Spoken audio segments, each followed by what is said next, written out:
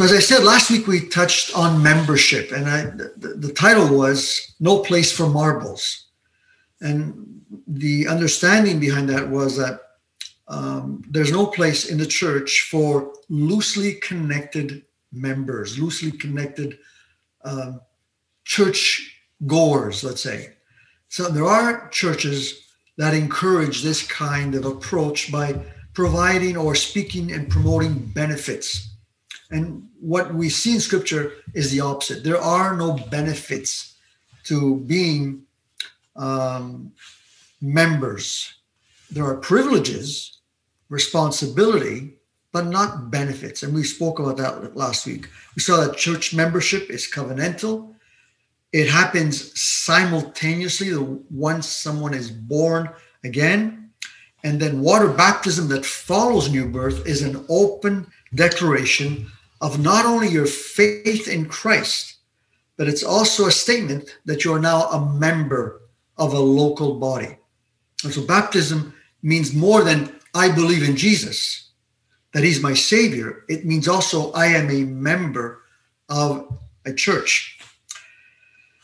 In 1 Corinthians chapter 12, in fact, what we're going to be doing first is reading the original text. Let's look at the original text found in Acts chapter 2, and then we'll look at 1 Corinthians 12. Acts chapter 2, verse 37 to 42. It's the original text that we read last week. We're going to reread it today. All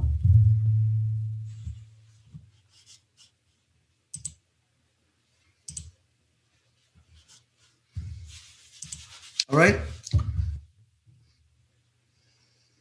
Acts 2:37 to 42 reads, Now when they heard this, they were pierced to the heart and said to Peter and the rest of the apostles, Brothers, what are we to do? Peter said to them, Repent, and each of you be baptized in the name of Jesus Christ for the forgiveness of your sins, and you will receive the gift of the Holy Spirit. For the promise is for you and your children, and for all who are far away, as many as the Lord our God will call to himself. And with many other words, he solemnly testified and kept on urging them, saying, Be saved from this perverse generation. So then those who had received his word were baptized. And that day there were added about 3,000 souls. They were continually devoting themselves to the apostles' teaching and to fellowship, to the breaking of bread and to prayer. Let's pray. Father, thank you. Thank you so much for your word.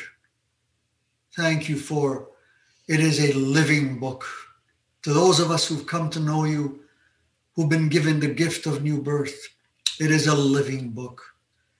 And I pray for those, Lord, that still are in darkness, whose minds have yet to be illuminated, who have yet to be raised from the dead.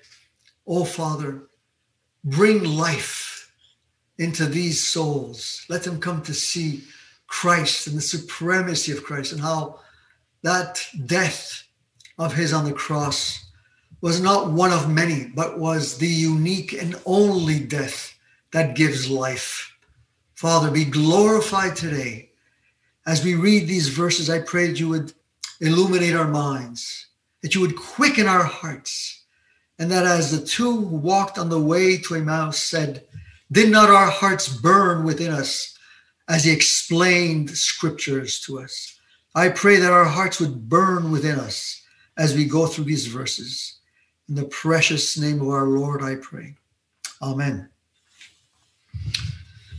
So by one Spirit, Paul says in 1 Corinthians chapter 12, verse 13, we were all baptized into one body. Whether Jews or Greeks, whether slaves or free, we were all made to drink of one Spirit. That's what Paul says regarding the church. This is the baptism of the Spirit that happens in believers the moment Christ comes to be their Savior, the moment they are regenerated by the power of the Holy Spirit.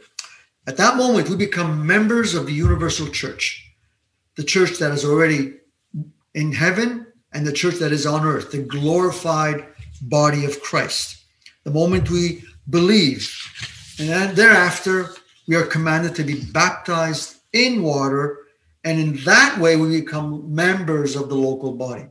All right, and I mentioned last week there are people who've gone to Israel and they get baptized in the Jordan River, and they're just ecstatic because of the experience. Then they come back and they share that with their friends as though that baptism has great validity, but they got the baptism in the Jordan River is only valid if they've been baptized with the rest of the church body there to which they belong.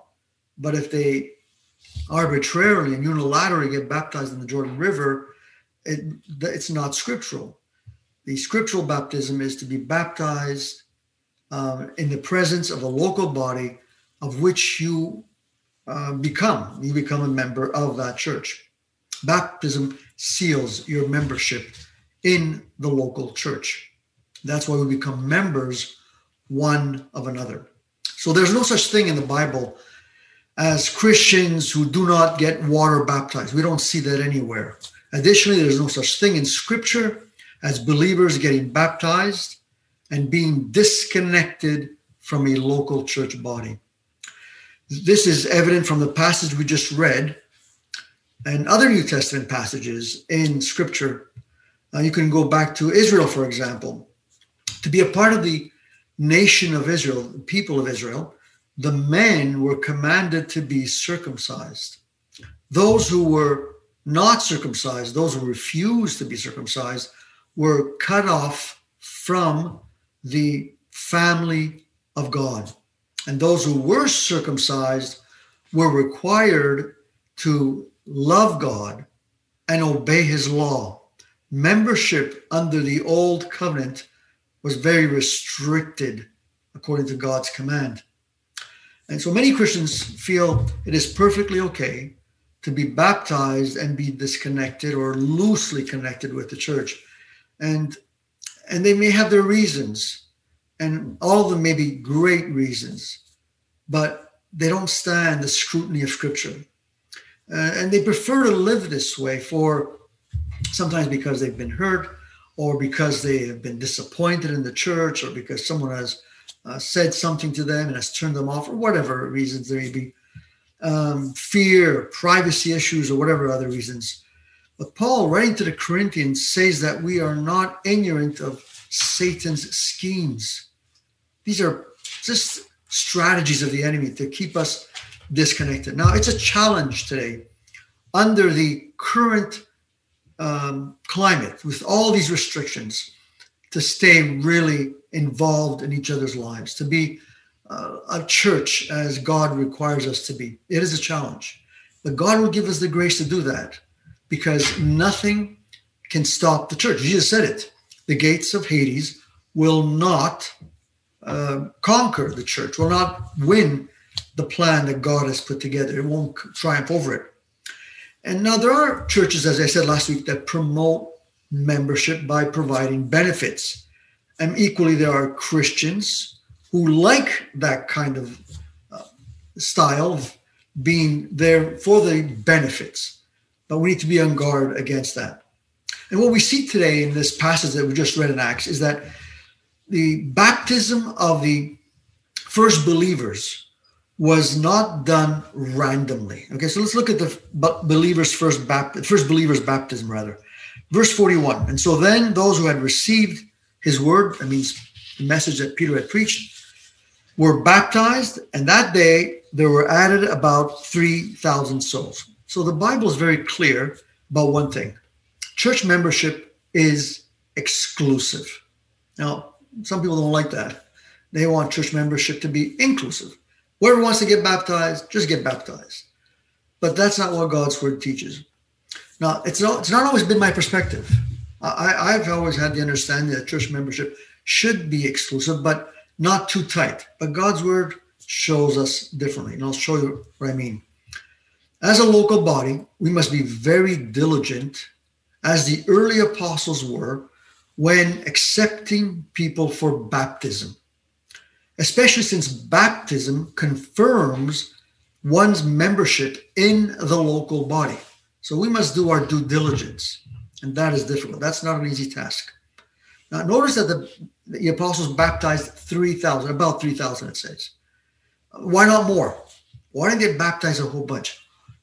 Why not, for example, why didn't the 120 just go around amongst this large crowd? Remember, there were at least 250,000 devout Jews, all right, at least. Some say up to 2 million in Jerusalem. These were devout. These knew scriptures. All they had to do is go around, hey, Jesus is the Messiah. Let's get baptized. Let's go. Let's all do it together right now. They didn't do that. A small fraction of the people there got baptized. As I said, if there were minimum 250,000, baptizing 3,000 meant a little more than 1%. They did their due diligence. Now, this was a holy feast. Pentecost was a chaotic feast, but it was a holy feast. It was joyful, but it was very organized. Everything was done orderly. And yet, we don't see the apostles baptizing a whole bunch of people. Rather, they baptized only those who had become genuine believers. But how did they know they had become genuine believers? It wasn't from the way they dressed. It wasn't from their knowledge of Scripture. Everybody knew Scripture. Devout Jews. Today you have the concept of you belong before you believe, right? You've heard that many times. Churches have that as their logo. You go to their website. You belong before you believe. Well, not for the disciples, or rather the apostles. For the apostles is you need to believe before you belong. That's what it says, those that believe. But how do they know they believed? 3,000 of them. How did they know that? Because they baptized them. Well, there was only one way. And there is no other way, unless you can figure one out and let me know. Through confession. Through confession. Scriptures confirms this. Look at Romans chapter 10, verses 9 and 10. Open your Bibles to Romans 10, 9 and 10. There we read together Paul's words to the Romans when he says, if you confess with your mouth Jesus as Lord and believe in your heart that God raised him from the dead, you will be saved. For with the heart a person believes, resulting in righteousness, and with the mouth he confesses, resulting in salvation. So this belief in the heart is now expressed with the mouth, confession. That's how the apostles did it. There was no other way. To be eligible for baptism in water, the early apostles, the first church, the apostles with these new believers had to hear a confession. So let me bring you to another moment. And by the way, this was a gargantuan leap because think about it. Jesus was who? Someone who grew up in Nazareth, an obscure town, and ended up crucified on a Roman cross. And they had to say that this carpenter, this poor carpenter from an abject town called Nazareth, who eventually died on the cross because the Jewish leaders and Rome recognized him as a criminal, was Jesus Christ, the Messiah, the Lord. This was gargantuan. Only the Holy Spirit could have opened their eyes for them to actually confess this. Let me bring you to another moment that we read of in the Gospel of Matthew. One day, Jesus was with his disciples, and he asked them a very unusual question. He basically said, what do people say of me? Okay, the story is found in the Gospel of Matthew, and it's in chapter 16. Go open your Bibles for that. So he's asking them, what do people say? And the disciples were saying one thing. Some say Jeremiah, some say Isaiah, some say Elijah, and so forth. And they had all these opinions, and the disciples knew what people were saying about Jesus. And then Jesus says this, what do you say? Who do you say that I am? That's a very unique and pointed question. And so we'll read from verse 16. In Matthew 16, Peter answers, From verse 16 we read, Simon Peter answered, "You are the Christ, the Son of the living God." And Jesus said to him, "Blessed are you, Simon Bar-Jonah," that simply means son of John, "because flesh and blood did not reveal this to you, but my Father who is in heaven. And I also say to you that you are Peter, and upon this rock I will build my church, and the gates of Hades will not overcome it. I will give you the keys of the kingdom of heaven. Whatever you bind on earth shall have been bound in heaven. Whatever you loose on earth shall have been loosed in heaven." Now, many have looked at this passage and have interpreted it to mean that Jesus is conferring on Peter a special status as his vicar, one who's going to replace him, his successor. And because of his confession, Peter became the main leader, the father, therefore in Latin, Pope, right? Father, Pope of the church. And therefore the church is built on the papacy. And the Roman Catholic Church holds to this interpretation. Then there are others, the Protestants and everyone else, say, no. The church is built on Jesus Christ. He is the cornerstone, as Scripture says. And that's true. But the text is saying something that many seem to ignore. Jesus has been asking, what do they say? And then, what do you say? In other words, what is the confession that's coming out of your mouth? What is it that you truly believe in your heart? Confess it. In other words, what you confess is important. It actually reveals what you believe. So on the day of Pentecost, when the people were coming to get baptized, the apostles simply asked, "Who is Jesus Christ to you?" And they said, "He is someone from Nazareth. Thank you very much. Please stand aside." That was true, but that's not the point. Someone else would have come, "Yes, I know him. He lived down my street. I saw him walk down my street many times. He's a wonderful man." Stand aside. Someone else would have come and said, "He healed me. He's a healer." Stand aside. Someone else would have come and said, "He's a great teacher. I heard him teach. No one spoke like that man." Stand aside. You see, there's only one valid confession that allows for baptism. Only one. And Paul says it in Romans, and Peter says it in the day when Jesus was still on earth. You are the Christ, the Son of the living God. So you need to believe that he is what he claims to be, that he is the Savior who died for your sins and that he rose for your justification. Now, if that belief is there in your heart, it will come out unprompted, unsolicited. It will come out daily, not just on special occasions. It will just be there. And that's what qualifies us for baptism, nothing else. If we say he's a great teacher, he's a powerful individual, he's a great prophet, he did amazing things, that doesn't qualify us for baptism. That's what I mean that the church membership is exclusive. It unites us as members around a confession. The confession is Jesus Christ is Lord. He is our Savior. He is the one who died on the cross for our sins, and he rose for our justification. Those are amazing statements. And if we don't believe them deep down in our heart, they will not come out of our mouth. They will not be in our minds. What we'll say is, "Lord, where are you? Are you there?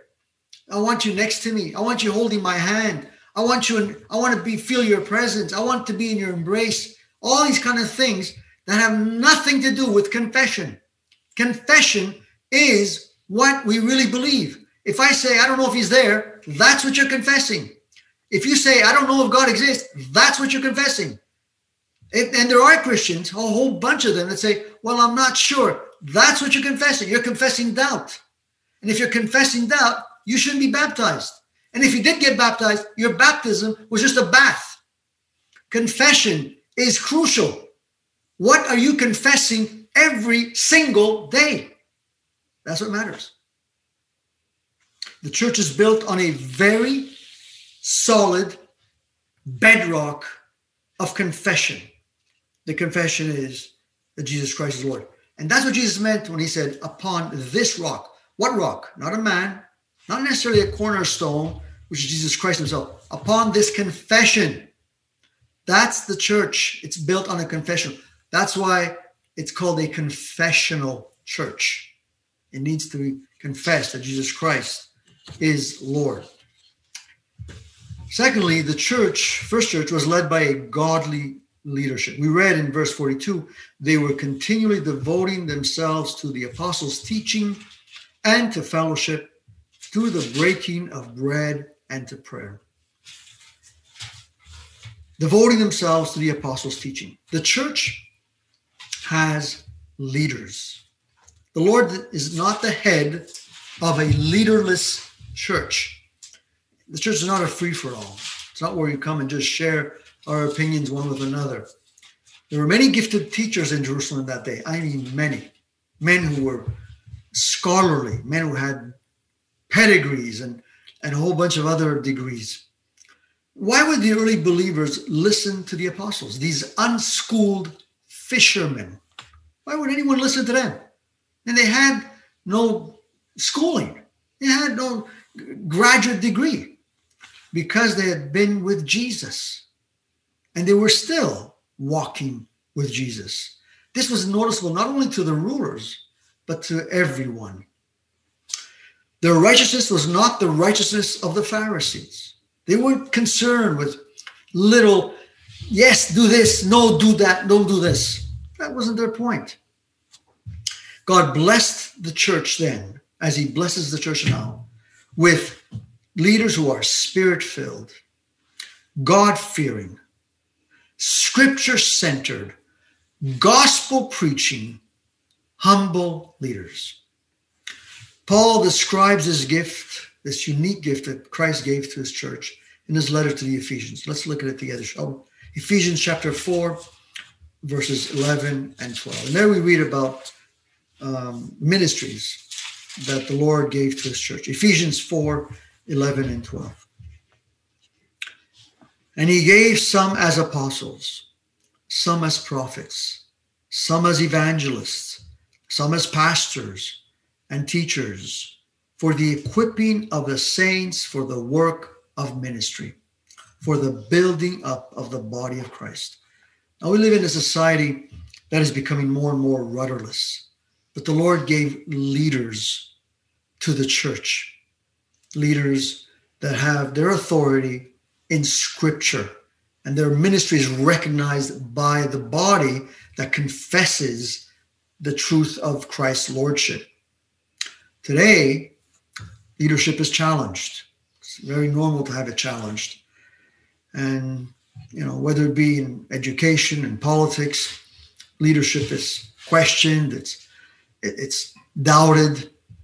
And in the church, with all the innumerable scandals that have plagued the church, leadership in the church is questioned. And that what that leads to is anarchy. What you have is a whole bunch of Christians just doing their own thing. And now with the various social media platforms, you have all these people who proclaim prophets. And I just listened to one yesterday. He's still talking about Trump being the president in February. It makes no sense. This is just rampant. And you have people who are being beguiled and just being led astray by false prophets, by purveyors of this erroneous teaching.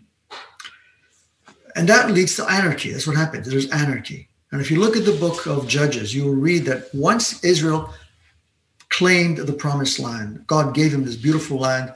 This is your land as a gift. Shortly after, the leaders stopped being faithful.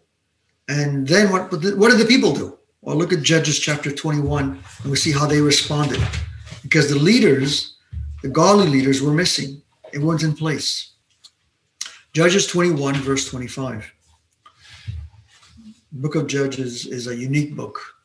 And you see one scandal after another in the history of Israel. And it says in Judges 21, 25, In those days, there was no king in Israel. Everyone did what was right in his own eyes. Very telling, isn't it? You have anarchy. You have everybody doing their own thing, thinking their own thing. And if you read the book of Judges, you see how true this statement is. It's repeated twice in the book of Judges. And this is the refrain of that book. Why did Israel slide into apostasy? Why did they walk away from God? Why were they not faithful anymore? Because the leaders did not discharge their duties faithfully.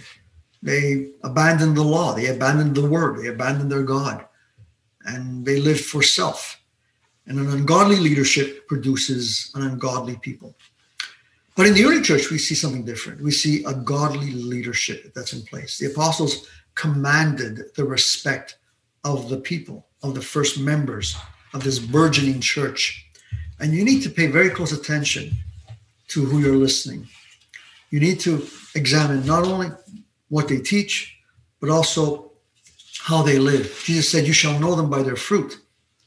Paul welcomed this kind of scrutiny in his life. And there are pastors who say, look, just listen to what I say, but don't bother me. Don't look into my private life. Don't look into my family. Don't look into my finances. Don't look into anything. Stay away from everything. Doesn't matter if I have 10 cars and whatever else I have, a big house. Just listen to the message. But Paul didn't live that way. Look at Acts chapter 20 and verse 33. He's speaking to elders, and he's using himself as an example. And he says something really remarkable to these elders because he wants them to follow his example. He wants them to understand that as elders, we are there for the people. The people are not there for us. We as elders are there for the people for the sake of Christ. Look at Acts chapter 20, verse 33 to verse 35, and look at the degree at which Paul understood this truth. I have coveted no one's silver or gold or clothes. I never asked for anything, ever. In fact, he goes, you yourselves know that these hands served my own needs and the men who were with me. Now, Paul would go into a new area. He didn't ask for any support. He knew he had a craft. He was a tent maker. And he says, the men he brought with him, he supported them. So he didn't make them work. So let's say he'd bring Timothy or Silas, or whoever other man he'd bring with him as a co-worker. He would work and preach the gospel and support the workers who came with him. Notice, the men who were with me. In everything, I showed you that by working hard in this way, you must help the weak. Because he knew that if he would take money from the people, for anyone, they would begin to ask questions. They would begin to doubt his ministry. He didn't want to be a hindrance to the preaching of the gospel. And remember the words of the Lord Jesus that he himself said, it is more blessed to give than to receive. Paul laid down his life for the church, and he is saying to the elders of Ephesus, whom he had summoned in Miletus, right, just before his departure, he says, this is the life that you are going to live as elders. You're going to lay your life down. A pastor, an elder, loves the flock, just like Paul. He is an open book. There's no such thing as celebrity pastors. Doesn't exist. Paul was a suffering pastor. He loved the flock. He fed the flock. He served the flock. That's how the apostles were. They laid down their life for the flock. Remember what Jesus said to Peter before his ascension? Peter, do you love me? Feed the flock. Shepherd the flock. Tend the lambs. That's how you show you love me. First thing we do when we stop loving the Lord is we stop loving the church. That's simple as that. I don't mean the building. I don't mean the institution. People, the members of the body of Christ. We pull away from them. A pastor, an elder, is there for the flock. If he doesn't love the flock, he is not an elder. That's the first thing. And when the going gets difficult, and it does, there are challenges, there are temptations, there are misunderstandings, whatever it is. Pastoral work gets difficult. The pastor stays. The pastor prays. The pastor ministers. The pastor serves. When he is misunderstood, he doesn't abandon ship. The godly elder does not leave for whatever reason. He fights for the sake of the sheep. That's why in writing to Timothy, Paul urged this timid and mild-mannered servant called Timothy, his son in the faith, with these words. Look at 1 Timothy chapter 6 and verse 12. One verse, just the first part of the verse. 1 Timothy 6:12. These are Pauline epistles written to Timothy, to first and second, and there's Titus is also, a pastoral epistle. Fight the good fight of faith. There's only one good fight for an elder. There's no other fight. It's not politics. It's not anything else. It's just the fight of faith. Paul is not saying that Timothy must be combative and argumentative. Absolutely not. A man of God must not be pugnacious, says Paul in his qualifications for the elders. Rather, Paul is urging Timothy to fight for Christ's sake. Error, ungodly trends, anything that seeks to encroach in the life of the church, in the minds of God's people. The pastor is a shepherd that looks at the sheep and keeps his eye out for the wolves. He doesn't ignore the wolves. If he loves the sheep, he stays and fights for the sheep. This is the trait of a godly pastor. He does this with truth, not with opinions, not with simply his passion. He does it with truth, the truth of the word. The godly pastor positions himself between the flock and whatever danger encroaches on the flock of Christ. And he fights. His aim is to prepare the bride, to make sure that her garment is without spot or wrinkle and prepared for the groom. That's the role of the elder. The elder is concerned about the bride and her being prepared to meet her bridegroom. The apostles were such men. And that's why they commanded the respect of the people. The work of the elders is not for the faint of heart. It is not meant to be carried out by those who are concerned about their reputation, about their comfort, or their image. We need godly men, godly elders who will lay down their life in this way. Without them, the church is doomed to become like Israel of old, filled with people who do their own thing, whatever is right in their own eyes. And third, we see the first church was devoted to God's word. They were continually devoting themselves to the apostles' teaching. Here is the first symptom of new birth, a desire for holy milk. Believers must want one thing from her leaders, that they be men of the word, not entertainers, not charming, not charismatic, not visual. That's not the issue. Men whose lives are subject to the word of God, men who teach nothing but the word of God. The first members of the church longed for the milk of the word. This is a sign of a healthy Christian. As Peter writes in his letter, look at 1 Peter chapter 2. 1 Peter chapter 2 and verse 2. Powerful words. 1 Peter 2 verse 2, Peter says, "And like newborn babies, long for the pure milk of the word, so that by it you may grow in respect to salvation." This longing, this desire, this voracious appetite, that's what he's saying. Cultivate that.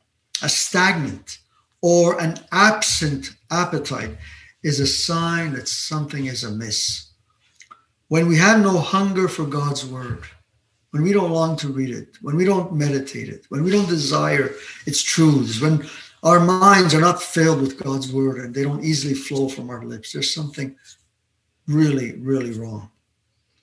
We're going to look elsewhere for satisfaction because we are beings that need to be satisfied. God created us that way. And in Psalm 81, we read why God's people of Israel, did not turn to God for satisfaction. We read how he speaks to them and how he admonishes them. This is his people, the ones he redeemed from Egypt, the ones he blessed with the law, the temple, the priesthood, the sacrifices, and land, and gave them everything to be a unique nation. And then he speaks to them. Psalm 81, verses 8 to 10. Hear, my people, and I will admonish you. So here's God speaking his heart. Israel, if you would listen to me, there shall be no strange God among you, nor shall you worship a foreign God. I, the Lord, am your God, who brought you up from the land of Egypt. Open your mouth wide, and I will fill it. Now, what does eating have to do with idols? Right? I mean, it's sometimes verses, they come one after another, and they seem to be disconnected, right? But that's not the case. It never is, by the way. When God is saying, open your mouth wide, he is saying, hunger for my word. And if you hunger for his word, you begin to enjoy his word and delight in his word. There's no room for idols. You see, when he says you shall worship no foreign God, and there shall be no strange God among you, that will happen. These gods come your way. They're among you. They're in our midst. We have the God of mammon, which is money. We have the God of pleasure. We have the God of entertainment. We have the God of sports. We have the God of careers. Anything can become of God. There's even churches that have become idols. There are pastors that have this cult-like following, and they're gods.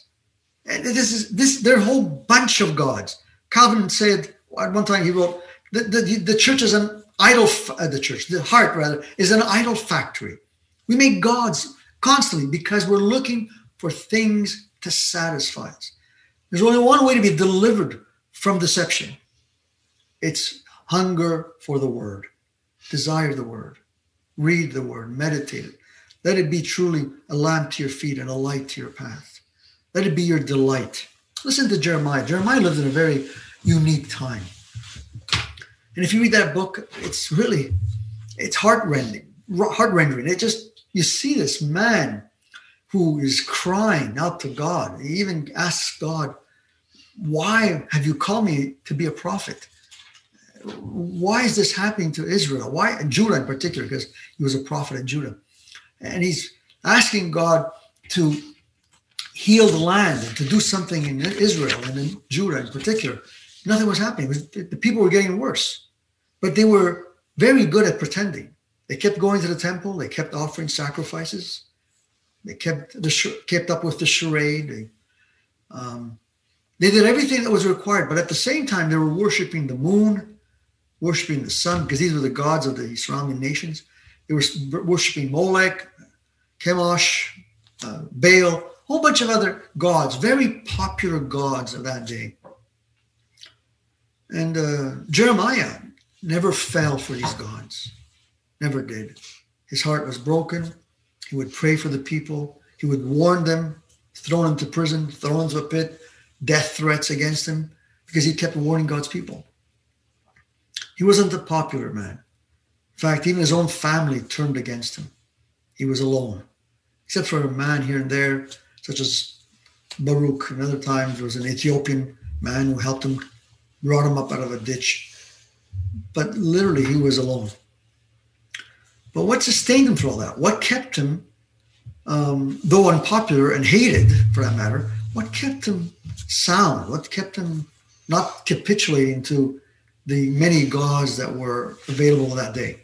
Jeremiah 15, verse 16. Powerful verse. If you could memorize this verse, read it over and over to yourselves. It's Powerful. Jeremiah says, your words were found. That means he was diligently looking for them. All right, your words were found. Open the Bible, read, and don't look for the word in the word. It's there, it's visible, it's open. Just ask the Lord to illuminate your mind, to open your understanding. Your words were found, and I ate them. Notice what he uses. I ate. And your words became a joy to me and the delight of my heart. That's why Jeremiah did not fall for the gods of his day.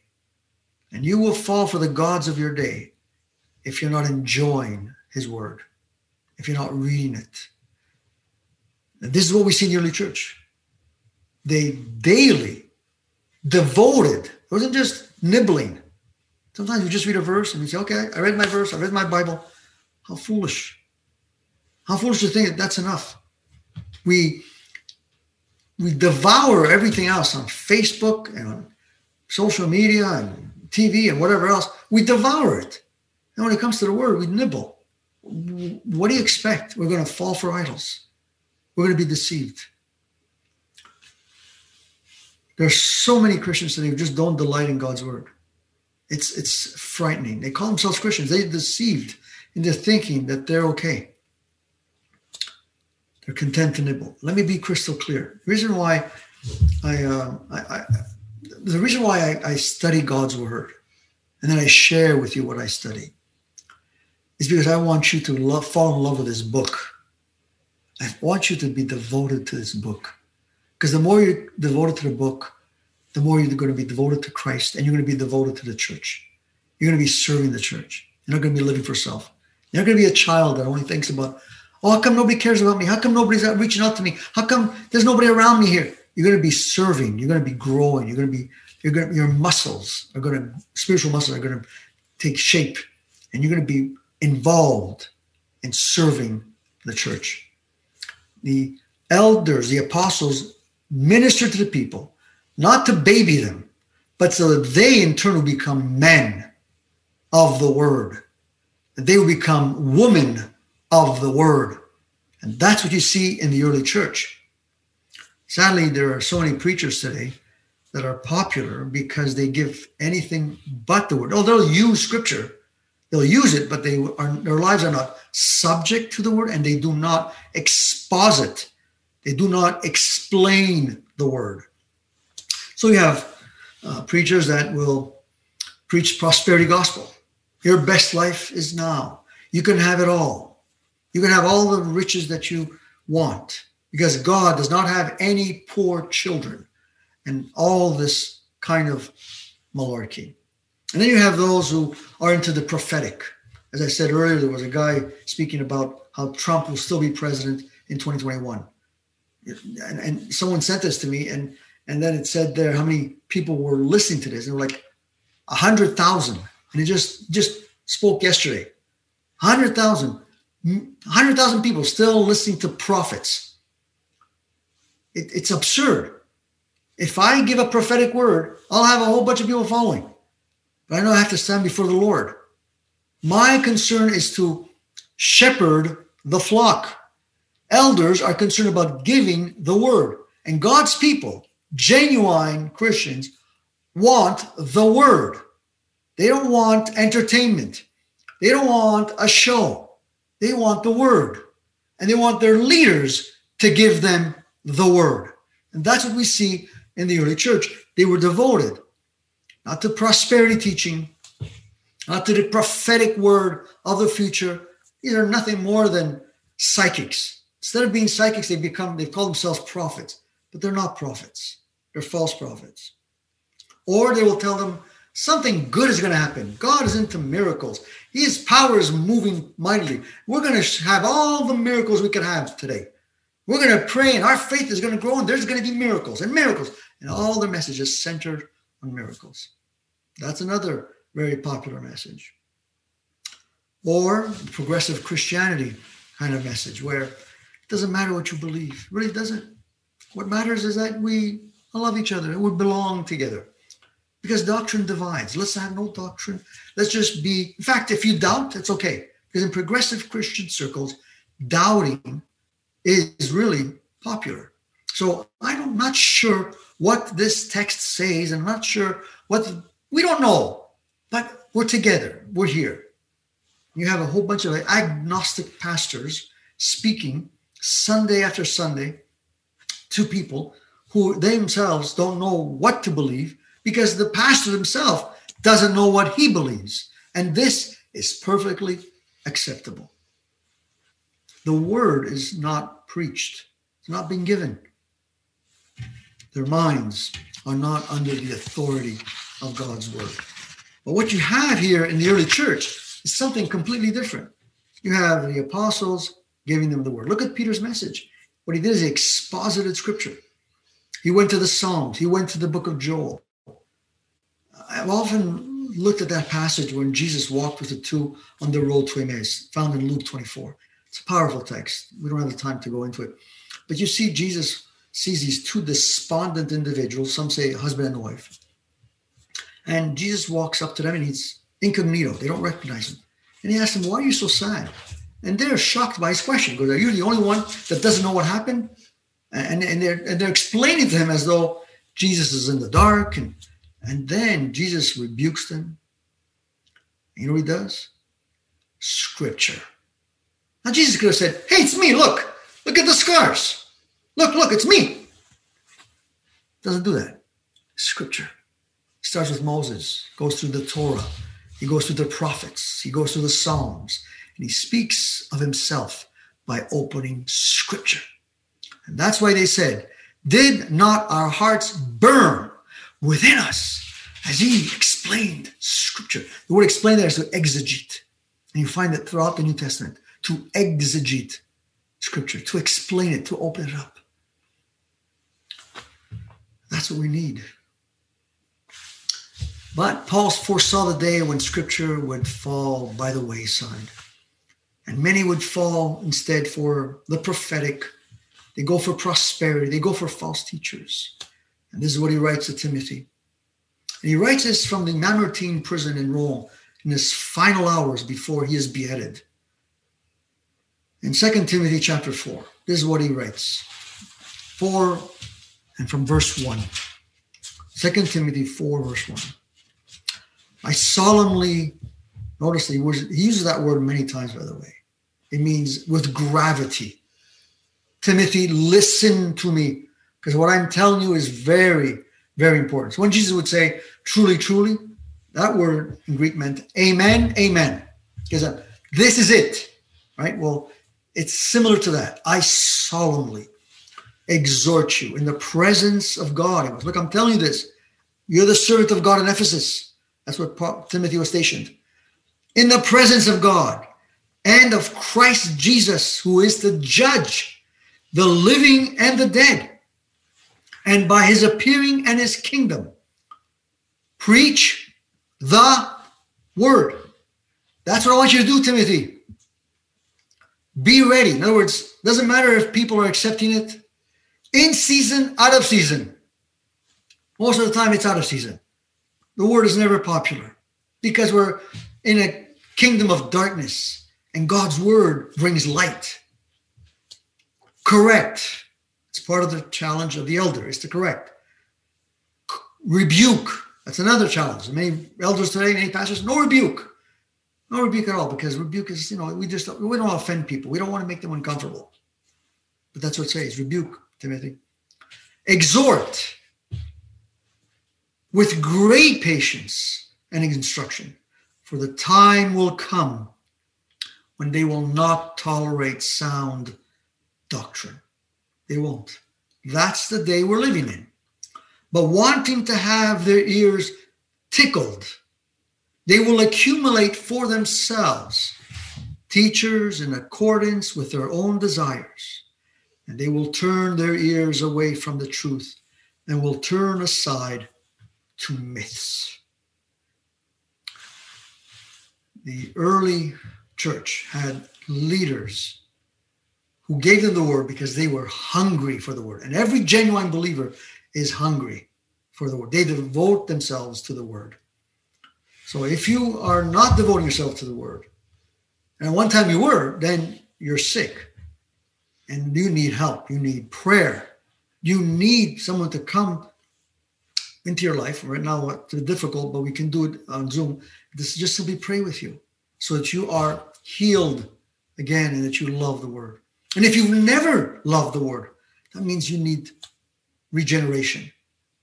And if you're not interested in regeneration, then obviously that's because it's not your time. Or right now you're just, you're just paying attention for whatever reason. You're part of the church. And I hope that's not the case. I don't believe that's the case. I believe that those who love the word are here today. And there'll be, and in other churches as well, where God's word is being preached and where God's people are gathering just to know his word and to grow in his word and to serve each other according to God's will for the glory of his name. So the first believers were baptized with due diligence. It wasn't just a free-for-all. Let's just get baptized. It wasn't that at all. They recognized members who confessed Christ's name and confessed him as Messiah, as Lord, as basically as Kurios, as the absolute Lord. And therefore their baptism was based on confession.